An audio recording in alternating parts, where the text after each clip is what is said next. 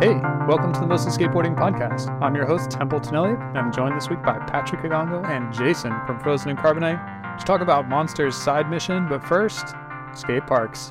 Montclair, New Jersey is the most recent place to build a skate park I'd actually want to skate.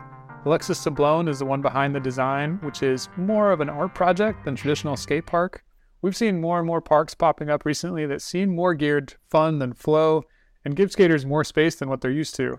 Jason, how are you feeling about these new parks today? Man, I'll tell you, after being in DC for a couple of days, like skating Pulaski all day and just vibing out there, I'm kind of down on parks, dude. Like, I'll take them or leave them because like the juice of street skating, it's like fucking Tom Sizemore and Heat. Like, the action is the juice. You know what I mean?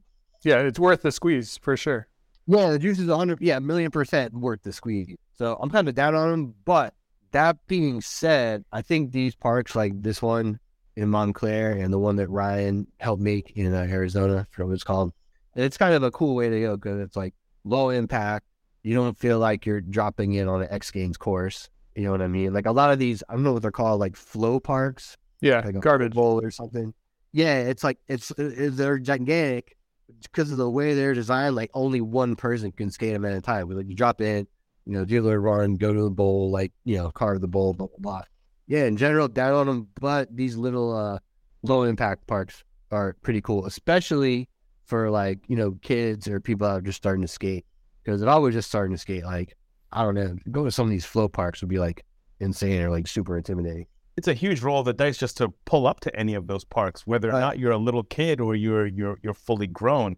And here's another thing. A lot of these slow-impact parks, they're not just good for beginners, they're also great for intermediate or older skaters because everybody can get some tricks off. And this is something I got to witness firsthand at Slow Impact at Perry Park, which is in Phoenix proper, and Mitchell Park, or the extension to Mitchell Park, which was just added about 2 weeks before Slow Impact, and that's in Tempe, Arizona. And more importantly, thinking about this, putting on my civil servant hat, although this is not an endorsement of any government agency of the United States, these small, slow-impact parks are great for fiscal responsibility. You want to talk about being good stewards of the taxpayer money or the taxpayers' money? Hey, a small park that doesn't cost beaucoup dollars, that's easy to build and easy to maintain is way better than having to go through the lengthy vendor searching, requests for proposals, cost overruns. I mean, it would be great. A future episode would be great to just get maybe a group of folks to talk about how difficult it can be to get a skate park built, and why more often than not we end up with either terrible designs or big sprawling parks that are out in the middle of nowhere. Yeah, it would be interesting to see what the process is and how come they end up being what they are. And I've heard stories of different stakeholders making demands. The story I'm thinking of is at Ed Benedict Skate Park here in Portland. It's like an extremely street oriented park, really top-notch skate park, has granite ledges and shit, but there's a mini ramp section, and supposedly some contingent of transition skaters were basically up in arms about the lack of transitions at this park. And it's dude, you have every other skate park in the Northwest to skate. Give the street skaters their park. So there's basically a concrete mini ramp there, which seems pretty sick, but nobody skates it. It would be rad if it was 3 feet, but it's 5 to 6 feet. Anyway, therein lies. Yeah, exactly. But yeah, I'm a known skate park hater, been skate park sober for quite some time, but very recently broke the edge to skate those Arizona parks. I was in Arizona for a work thing, and I went to Perry Park and Mitchell for 30 minutes each. But I was like, man, this is what it's all about. This is some shit that I could get into. So exactly. I've lost my skate park sobriety, and then I came home and I skated the Adidas park with some people, and was trying to skate some other parks with some people. I was floodgates are open. So homies, hit me up if you got an in at the indoor park.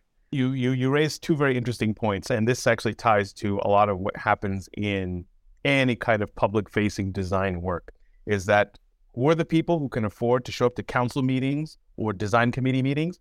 They tend to be older people, retired folks with alternative work schedules, because most of us who are 9 to 5 can't get down to attend those meetings. And that's why more often than not, you've got a singular voice or a certain type of voice that ultimately guides the design of skate parks. And if it's AARP adjacent older skaters, they're going to be the ones who are like, we want a joint that looks exactly like what we used to skate in the 80s, before all the parks got torn out. And these, the development of micro parks, of parks which have a better feel, a better flow, or are a little bit more welcoming to a wider range of skaters, that's a huge push against an orthodoxy that's existed in skate park design. So, which then leads me to the question is, how do we translate all this for city council people, for urban planners, and people who don't skate? Because we can be hyped as we want about it, getting a Perry Park or whatever that's going to say, it only costs $20,000. Believe us. But you got to convince a few other people. Jason, I mean, what do you think are some strategies? How do skaters, how do we get our minds right? How do we get our pitch decks ready? Yeah, I don't know. This whole part about skating parks, like dealing with municipal government and going to city hall meetings, is something that like I really can't get my head around. Rather not deal with.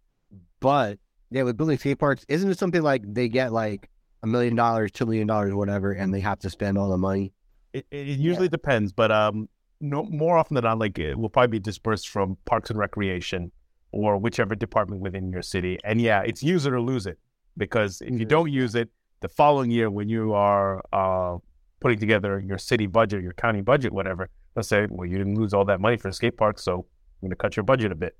Well, like I'd say, like I'd rather. I mean, if you were pitching it, just say like, oh, you can serve more people in the community or whatever, and probably you could build like 4 to 6 of these little, low impact parks in different places around town, around the county, as opposed to like one big, like, municipal county skate park with like a gigantic bowl and like an A-frame.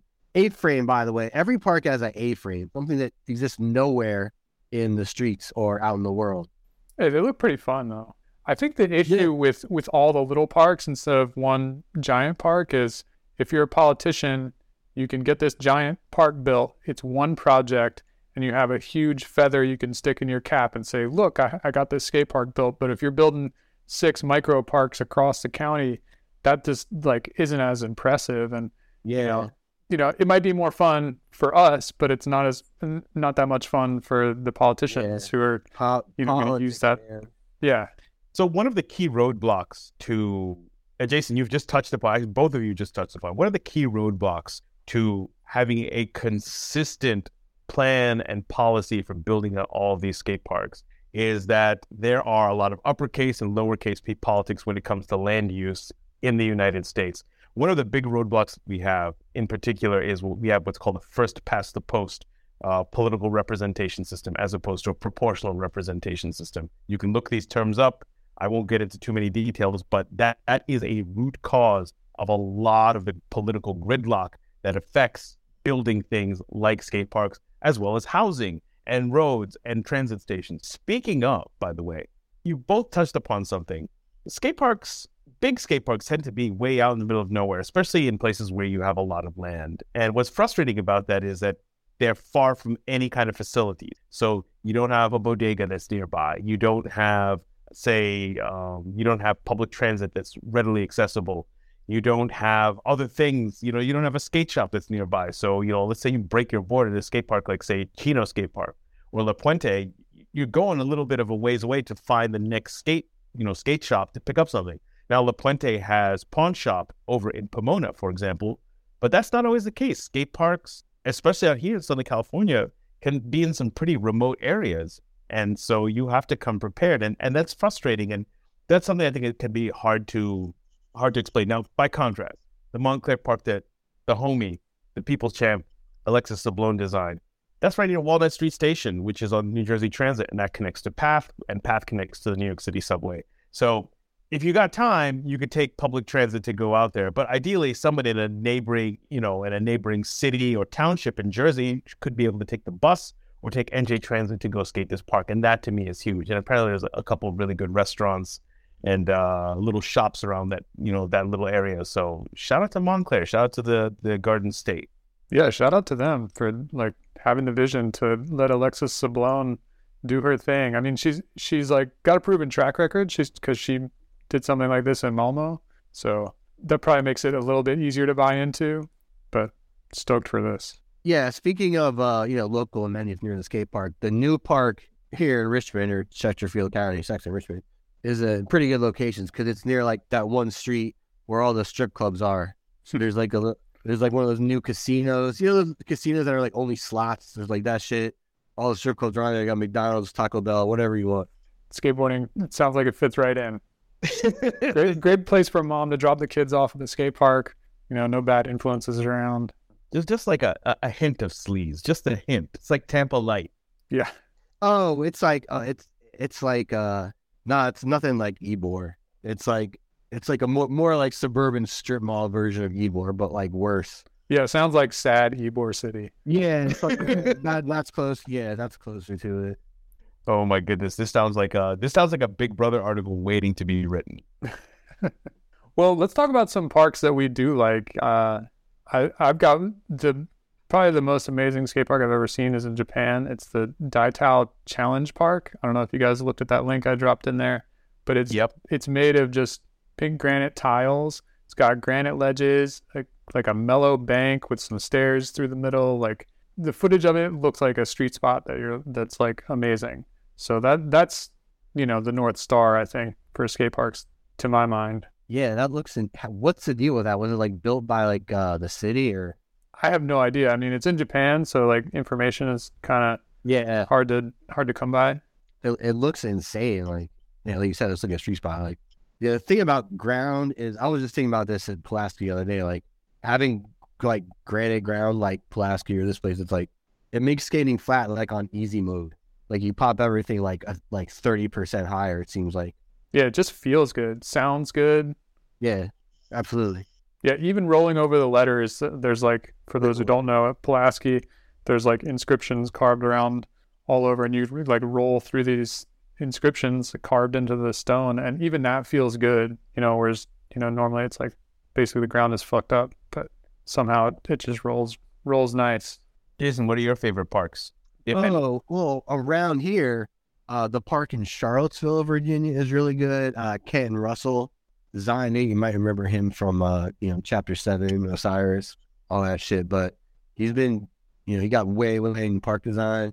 And, he's like an OG street guy. So I think all his parks have like some cool street elements. For example, this one has, and kind of an homage, if you will, to the Eden Gardens ledges, like that spot in like a bunch of old Plan B videos. Like it was kind of like a 3 block or whatever, and people would do manuals on them and stuff. Oh yeah, it's kind of like in a park or grass area. Like there's something similar to that, so that's a fun park to go to. You don't even have to do like the flow part or the skate park type obstacles. You can just stay up there and skate the ledges and shit. Oh, so that's right. That's probably my favorite park around these parks. What about you, Patrick? What parks are you most excited to skate? You got quite a selection, LA County.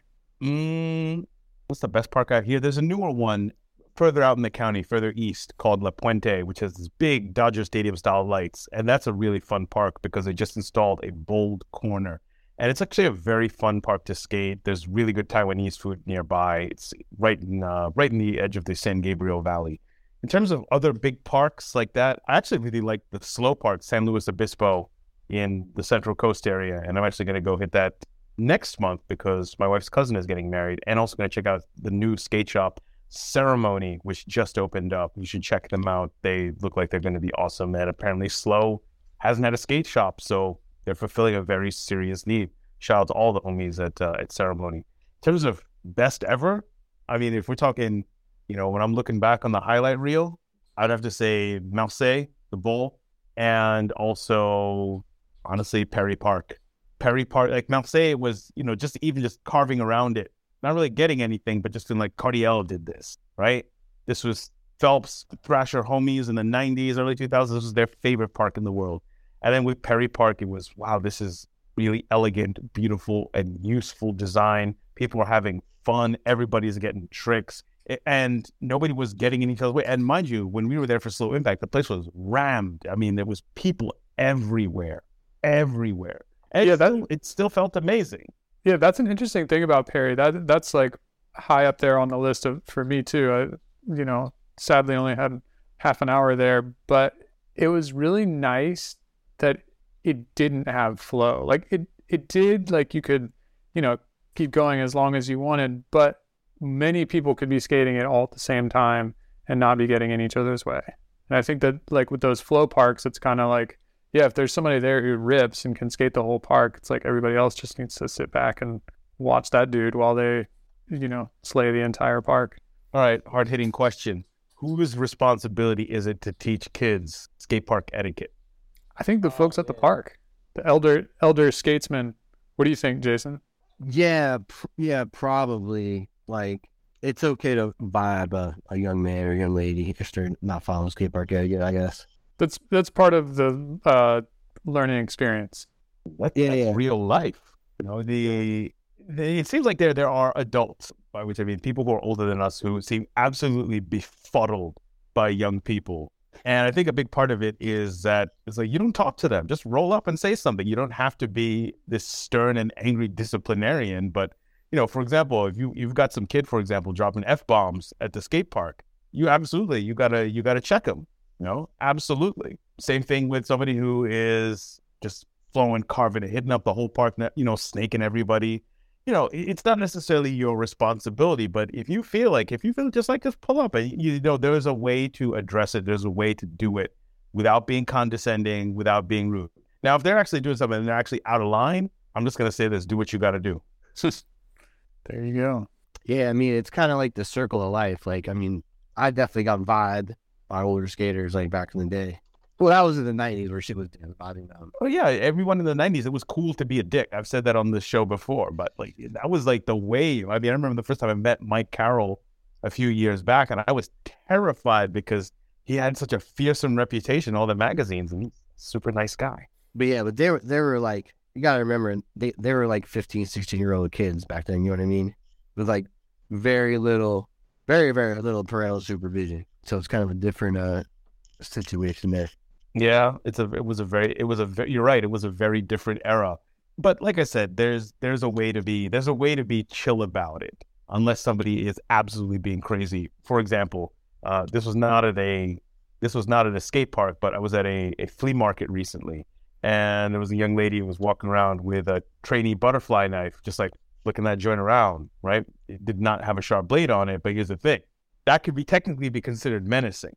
Now, I'm not the sort of person who's going to be like, don't make me call the authorities or the cops. But do you all think it would have been okay to go up to this young lady and be like, yo, I know you just copped that from the flea market, but save that for when you get out of here so you don't make it hot for people or make people who are trying to shop uncomfortable. Like, is that out of pocket? I don't know. That feels a little, I don't know, Karen, I guess. Yeah, I mean, if she has I'd just like walk away or something, thinking that best not to engage. I mean, that's ultimately what I chose. I chose to just like, and then and the thing is like, it was not so much menacing. I mean, that is an actual legal term. It's like just like south of assault. But here's the thing: she had no idea what she was doing, right? And here's the thing: if one false move, that shit could have gone flying, and that's maybe the concern. So like, I'm of two minds. On one hand, I can see this as being like a potential Karen moment. On the other hand, there's part of me just like, yo, just don't make it hot for everybody. It's Sunday. We're chilling at the flea market. Don't do something stupid. Am I could I have been a voice of reason that interjected so that you didn't have to learn it the hard way? I don't know. Yeah, I don't know. I can't call him in. Especially in LA, like you never know. Exactly. And that's the other part. So you never know who's about her brother or cousin, you know what I mean? Exactly. Oh shit, her. Yeah, even her. Yeah. It's like, why'd you get the fuck out of my face with that old man? Yeah, you never know. I'd probably just like do not engage. That's my general vibe on most things. Do not engage. Do not engage. Here's another question for y'all. What's your take on bringing your dog to the skate park? Man, that's a weird one, man. I feel like you should probably leave the dog at home. I've seen plenty of dogs that handle the skate park just fine, but if you got your dog chasing you around in the middle of your run, like, your dog's probably getting in the way. Unless your dog's super cute and friendly, like, then kind of get a pass. Yeah, I've seen that happen, like, especially at a really small park.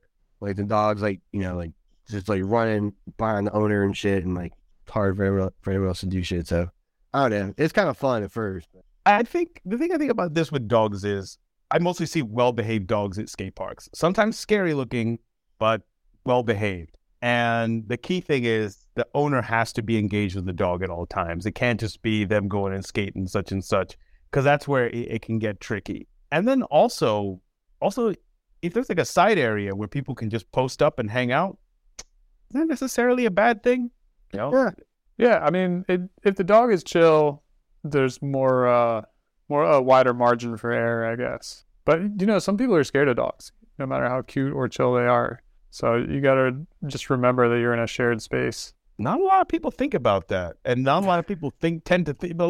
It seems like a lot of people don't really think about others and how we can introduce that into skate park behavior. I mean, we'd be working some miracles, but I mean, it's gotten a lot better over the last few years compared to say when we were younger, where it was Vibe City. Yeah. Well, I think shared space is an interesting thing, and like that's kind of a new direction that skate parks seem to be going, or skate spaces, we'll say. I skated this park in Wenatchee, Washington, Metho Street Park, and it's just, there's a couple of skatable elements, a bank to curb, a ledge, and like a curved ledge, and they're kind of on the outskirts of a half basketball court, and it's a shared space. So if there's a basketball game happening, like you can't really skate the ledges, and that's just something that you have to negotiate with the other users of the park. And I think it's a good thing that there's shared space, because that's part of life, is sharing and negotiating. And sometimes you don't get to ride, like sometimes there's a game going on, and I think we need more shared space because it's more efficient. And for the most part, the skaters would probably get to skate most of the time. I agree. And also, we're living in a crisis of friendship and a crisis of loneliness in wealthy, industrialized countries like the U.S. People are just isolated for days on end in lots of different ways, and not spending enough time interacting with people. I mean, it's kind of amazing if you think about it. Skateboarding, compared to the world that especially a lot of young people live in, almost seems like a relic. The fact that you're engaging with people, you're pulling up, you're saying hi, you're making small talk. You make friends, you might even make an enemy or two, but you're engaging with people on a regular basis in a shared space. And that's something that's particularly powerful. And that's, I think, a huge selling point for skateboarding. And more importantly, it's not necessarily competitive. And then I have this question. How do you deal with baseball dads at skate parks? By which I mean, or I guess skate dads, whatever you want to call them, but people who are effectively trying to coach their children to greatness. Because I hate that shit. Yeah, I've never really seen that. How about you, Jason? You ever seen that? I haven't really seen that out here. I mean, I've seen some dads that come and skate the bowl, and the kids will be skating too, but I haven't really seen like the overbearing sports parent, Tom Marinovich type shit going on. Probably more so in Cali, I think. Right, Patrick? Yep, that's correct. It's Orange County and LA County in particular. It's really, really bad. I think I've seen it a little bit in San Diego, and it's problematic for a whole number of reasons. But that's not why any of us got into skateboarding. I did not get into skateboarding to win anything, or to be the best. I would love to have a nice frontside flip, that's going to take some time. It may never happen, but it is not, I'm not out here to win trophies. I'm not out here to get sponsored. And the majority of people are not trying to do that either. And it feels weird seeing these guys just like making their blood pressure skyrocket, because their 4-year-old can't land an ollie down a 10 stair. Shameful. Yeah, I can't imagine. 4-year-old, eh? Really? I mean, like little kids. Like I see really, really young children at the skate park. And usually in the mornings, it's not during high traffic hours, but still, shouldn't you just be like chilling, watching cartoons, playing in the sandbox? Yeah, I mean, my whole thing is, I've said this before in this podcast. Like, if you're going to be an overbearing sports parent, skating is probably the worst sport, because the chance that you make a lot of money is like next to nothing. Like, yeah, you can't even get a college scholarship. No. Hell no. Like, the best sport to be an overbearing sports parent is baseball. Like, teach your kid to be a left-handed pitcher. Even if they're right-handed, teach them to be a left-handed pitcher. Because then they can work till they're like 55 or something. Exactly. A couple Tommy John surgeries here and there, but they'll be good to go. But you're right, and you raise a really important point. There's no money in it. And also on top of that, if you're an overbearing skate parent, guess what? That reputation is going to follow you. We've talked about a couple of pros whose parents were way too involved. Shit. Yeah, I think this is all the money, the overbearing parents. I think it's all leading into our next topic. When Nyjah, Lizzie Armanto, and Ashad get together in one video, we have to watch, even if we don't want to. The squad went in globally for Monster's side mission, a stacked tour video across Europe with a ton of people. Patrick, what are some of the highlights from this 40-minute piece for you? Maybe I shouldn't have started with you for the highlights, because I know maybe you got more lowlights than highlights, but hit me with some highlights, Patrick. I'm coming through heavy with the hate. Actually, no. Here's the thing. The skating in the video was really, really, really good. I really like Gabriel Fortunato's part. Jorge Simos, the dude who was drifting in the BMW in, I think it's Porto. I looked up the signs. The skating is good. I mean, the fact that this is just B-roll leftover stuff from a Europe trip, so a whole bunch of the other stuff is probably going to other videos and to edits and to other projects. I don't know if it's B-roll. Didn't feel like B-roll. It felt pretty. It's like tour footage, but it felt pretty top notch. And they covered a lot of ground, so I wonder if this was a multi-leg tour because you have obviously Mediterranean stuff, so Greece and Portugal. They went as far as Israel. There's also quite a bit of Berlin footage in there too. But we could talk about the skating all day. I'm going to keep it 100. The music destroyed this video for me. It rendered a lot of the skateboarding in this video bland. And here's why. Because they went for a lot of, I guess, like paint by numbers of whatever genre. The hip hop that they included, the cold wave. I often complain about this on Thrasher videos. It's like paint by numbers, cold wave. And also they picked a lot of songs where the vocals were mixed very, very low. It's almost like it creates a din. And so it's almost like this, it's an oral soup. And so what ends up happening is that you almost kind of start to zone out. At least this is how I was feeling. And what that tells me is that whoever decided to do the music supervision for this video really doesn't care about skateboarding. And here's why.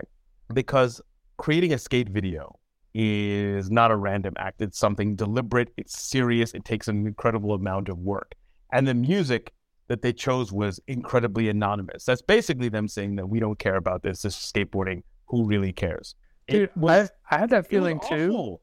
I had that feeling too. And I looked at the credits and there was like an Andre Nicotina song. I was like, what? I didn't hear that. Like there was like legit music, but somehow it got like grayed out or something. I don't know. Marek Zapresny's song was really good. He's really good. He's really good. But he skated to Jay Worthy before, London Drugs, whatever that group is called. Yeah, but still, like, the music was mixed. It was, and maybe it was a mixing issue on the track, not the actual sound mixing of putting the track against the timeline. But a lot of the songs that they chose, especially anything with guitars in it, was so badly mixed. It made a lot of footage look underwhelming. And also, there were some strange choices. Like, we only got like a taste of Ishad, like a tiny bit of Ishad. And Mike is actually not on the pod today because he caught a stomach bug and isn't feeling well. But something that Mike asked was, what if all of this money and effort was put into Ishad's sledgehammer part? And I got to think about that. Think about if they put all this time and effort into Ishad delivering a part edited to Peter Gabriel's stone cold classic Sledgehammer. It would be the crowning achievement in Ishad's skate career. But anyway, back to this video. The worrisome thing about Monster and to an extent Red Bull, Scion, when they were in the alternative lifestyle media skating extreme sports game is that all this stuff is kind of done at will and it could end tomorrow. These are they're effectively acting as benefactors. And yes, Monster pays well. Yes, Monster sponsors a lot of people. Yes, Monster pays some people better than any of their sponsors, even their shoe sponsors combined. But it's disrespectful to skating to release something this bland, this tasteless. Like it's. I'm sorry. I'm mad old school. I'm a big fan of that quote from High Fidelity. It's not what you're like, it's what you like. Not seriously, but a little bit of some good music taste, this would have been a banger video. Would have chased some people's, at least maybe my opinion of Monster, but instead it just reinforced my prejudices. Yeah, I mean, like a 40-minute energy drink video in this economy, full disclosure, I drink energy drinks like all day. Like Monster, my favorite one is C4 right now, just to make it through the day on the daily grind. But like they're pretty much C4. Send Jason a pallet. Oh yeah, dude. Like not even joking. But, or Red Bull or Monster. Yeah. But they're pretty much all the same. They all have like 200 milligrams of caffeine. Like, well, the regular Monster has a lot of sugar, which isn't good, but all the sugar-free ones are pretty much the same. That being said, what was good about this video? Mark Zaprezny's part was very Eurotech. He's the man that might watch again. The drifting was like the best part. That guy's really good with the esoteric ledge tricks. Seems like he's on Plan B or Plan B Flow or Plan B Europe or some shit, whatever that means. I like the Israel spots. Picked that up, via the Hebrew signage. Oh, was there? Is it one of them? Was one of the spots? Is it in Tel Aviv? Visited the Kennedy Memorial, the JFK Memorial? Is that one of them? Oh, I don't know. There's the famous plaza in Tel Aviv is the Golda Meir Plaza, or everyone just calls it Golda, but I didn't see that in there. Oh, so that's why I think there's a crew out there called Golda, or they made a. I don't know, it's Finer, but they made a video called Golda, and I guess that's named after the spot. Yeah, probably. Okay. But yes. Besides that, I know it's a check. It's probably like a good check, very consistent.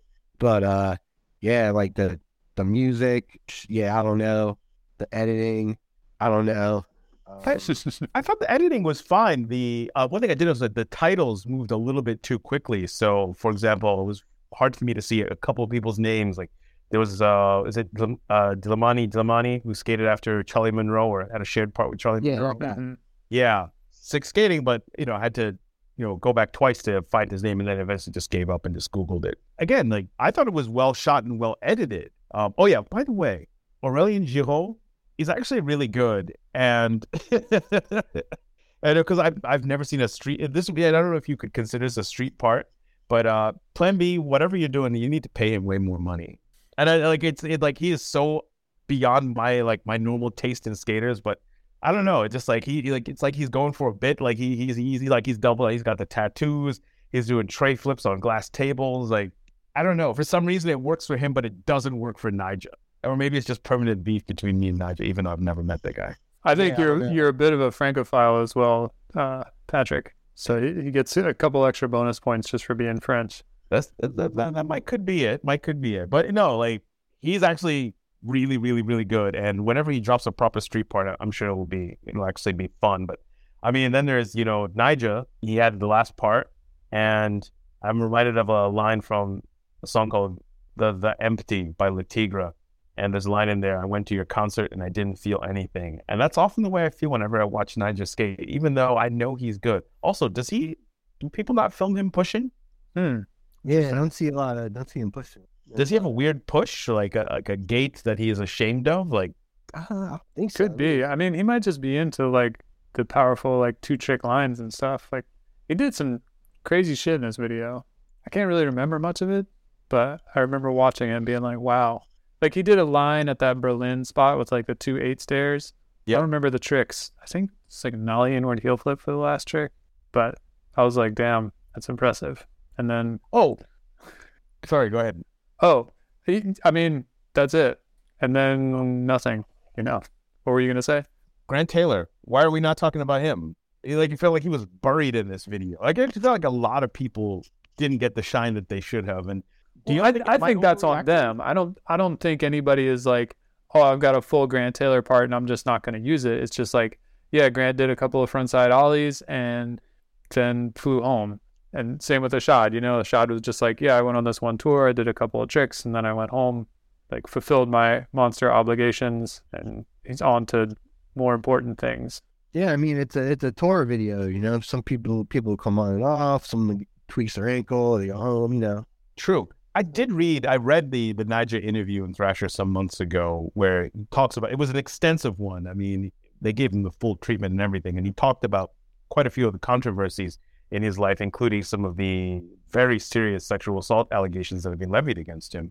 But also, one of the people who wrote his introduction for this interview said, this is a dude who's getting, he's up before everybody and getting clips. And sometimes I wonder, is that necessary? There's no performance reviews in skateboarding. There's no supervisor who's gonna, except for Carter, calling and checking in on Dill in photosynthesis. Is that really necessary? I mean, granted, there's something amazing about getting up early and getting a bunch of tricks. I imagine gets off on that. And photographers and filmers are like, hey, he's going to do this in a few tricks, in a few tries, and like get this done before 10 a.m.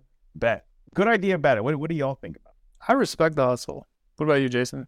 Yeah, I mean, I love it. Like to me, that's like being professional, True. I mean, he is at a level. Professionalism. He is. He may not be the coolest guy in skateboarding, certainly not in my eyes. But I'm not going to deny that he is an elite tier skateboarder and can do some amazing tricks on a skateboard. And he doesn't necessarily look great on a skateboard, and his fits are often questionable. But there are worse dressed people out there. But yeah, you're right. Like on one hand, yeah, there are no rules in skateboarding, and there are no guidance counselors or people who are watching over you and needling you to do X or Y, unless you're ridiculously, out of line. On the other hand, for Nigel, like he stacks clips like it's nothing. And I imagine that's Templeton. What's that like working with skaters who every time you go out with them, they got something, and it's easy. Like they're not bad. Amazing. Sounds amazing. I would go out with skaters who would just like, we drive 45 minutes to a spot and they just look at it and they're like, nah. Often like, oh, that's, this takeoff is like a little bit weird or whatever. And I'm just like, dude, just fucking skate, man. So yeah, I would love to film with somebody like Naja. And everybody I've talked to who's been around him filming is like, he does his shit fast, even the craziest shit, and like, gotta respect it. Yes, so I mean, Jason, to your point about professionalism, is there a way to be professional as a pro skater and still be chill? Oh yeah, I mean, well, since the beginning of time, Hosoi was always professionalism in terms of like showmanship. You know what I mean? You go to the contest, like kill it, get like third, second, first, or whatever. Rick Howard. I remember some of you like, he'd film. Like it didn't take him very long to film his virtual part. Maybe like a weekend. That's what I read somewhere. Like it didn't take him long. So yeah, you can be professional and chill for sure. Like if you're insanely good, I guess. Yeah. I think it's a little harder these days with social, like you can't just put out a video part and chill for 6 months as people used to do. But I think it's still possible. And like, if you love skating, it shouldn't be that hard. Does that energize? I guess I wonder, does that energize other people in the van? I bet it does. What was that, Jason? Oh, it has to, I think. Yeah. Right.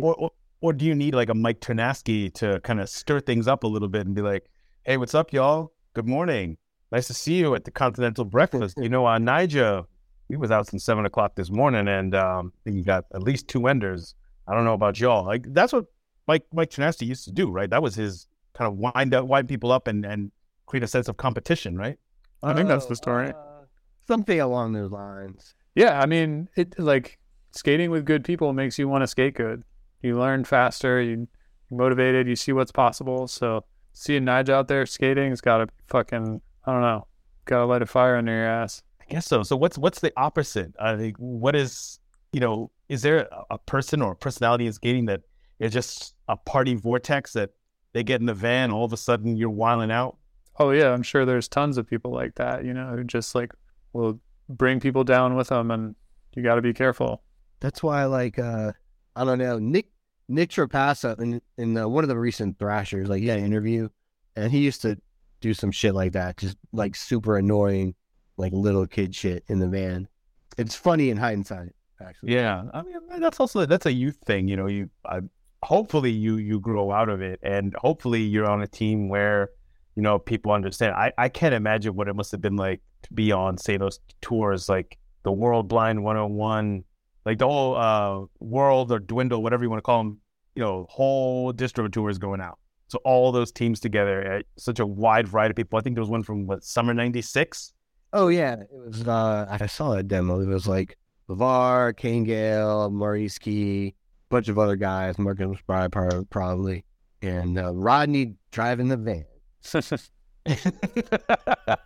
God, that must have been so weak. You had to see 16 and Rodney is freaking out behind the wheel. Gotta be stoked on that. Which brings us to the end of our show, where we talk about what we're stoked on. Jason, what are you stoked on this week? I am stoked on Venture Trucks, manufactured in San Francisco, California. Stoked on a little plazacation I took to DC a couple days ago to celebrate my 2 years of being sober. Just skated Pulaski all day. It was amazing, fucking incredible. A little bit late with this one, but stoked on the Scumco Striking Distance 2 vid featuring local boy Tyler Beal. Very good video. Oh, yeah. So good, dude. And stoked on something in the near future. Samantha Jancola is apparently going to be back on Jersey Shore, or whatever iteration of Jersey Shore exists now, like Jersey Shore Family Vacation or whatever. Probably in May or June even, but definitely stoked on that. Definitely something to look forward to. Patrick, what are you stoked on? I'm actually low-key stoked on Sammy's return to Jersey Shore. That could be all right. I think that might be like my guilty pleasure watch this summer. So this week, I am stoked on Spitfire Wheels, also out of San Francisco, California. I'm also stoked on the fact that the Harold Hunter Foundation has been nominated for Nonprofit/Social Skate Project of the Year at the Slaggies, which is the Skate Like a Girl Awards, the Slaggies. Also, really, I'm hyped on this. Hulu just announced they're going to be doing a documentary on Freaknik, the wildest party never told. Yeah, bro. If you don't know what Freaknik was, when this podcast wraps up, go on YouTube and pull up some clips. And finally, I'm very stoked on the fact that your Skating on Native Land panel from Slow Impact is now on YouTube. Y'all get to see what we saw last month in Tempe. Absolutely mind-blowing stuff. All the panel discussions are available. Templeton, what you stoked on this week? I'm stoked on old skate magazines. I got a small stack of early 80s, like late 70s actually, like Action Now and Skateboarder magazines. And it's pretty cool to flip through them, like, of course, we've all seen like the stuff that's on the nostalgia pages, Science versus Life, Chromeball, whatever. But like to see the magazines and like, there's a lot of shit in there, like a lot of stuff that's not iconic. And it's kind of funny to just like take that all in. So stoked on some old skate magazines. Find a shop that has a look back library and go flip through some old skate magazines and see how far we've come in the last 40 something years.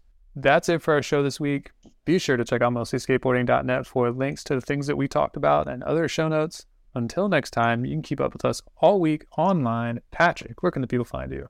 You can find me on Twitter under the handle @ColonelKSpeaks, or on Instagram under the handle @PKigongo. You can also find me doing stuff for the Harold Hunter Foundation because I am still chair of the director's board. Jason, where can the people find you on Bobby, Gigi's internet?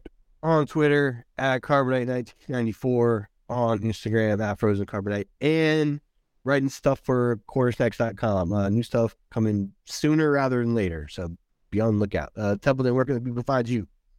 You can find me on Twitter @MostlySkate and on Instagram @MostlySkateboarding. See you guys next week. Later.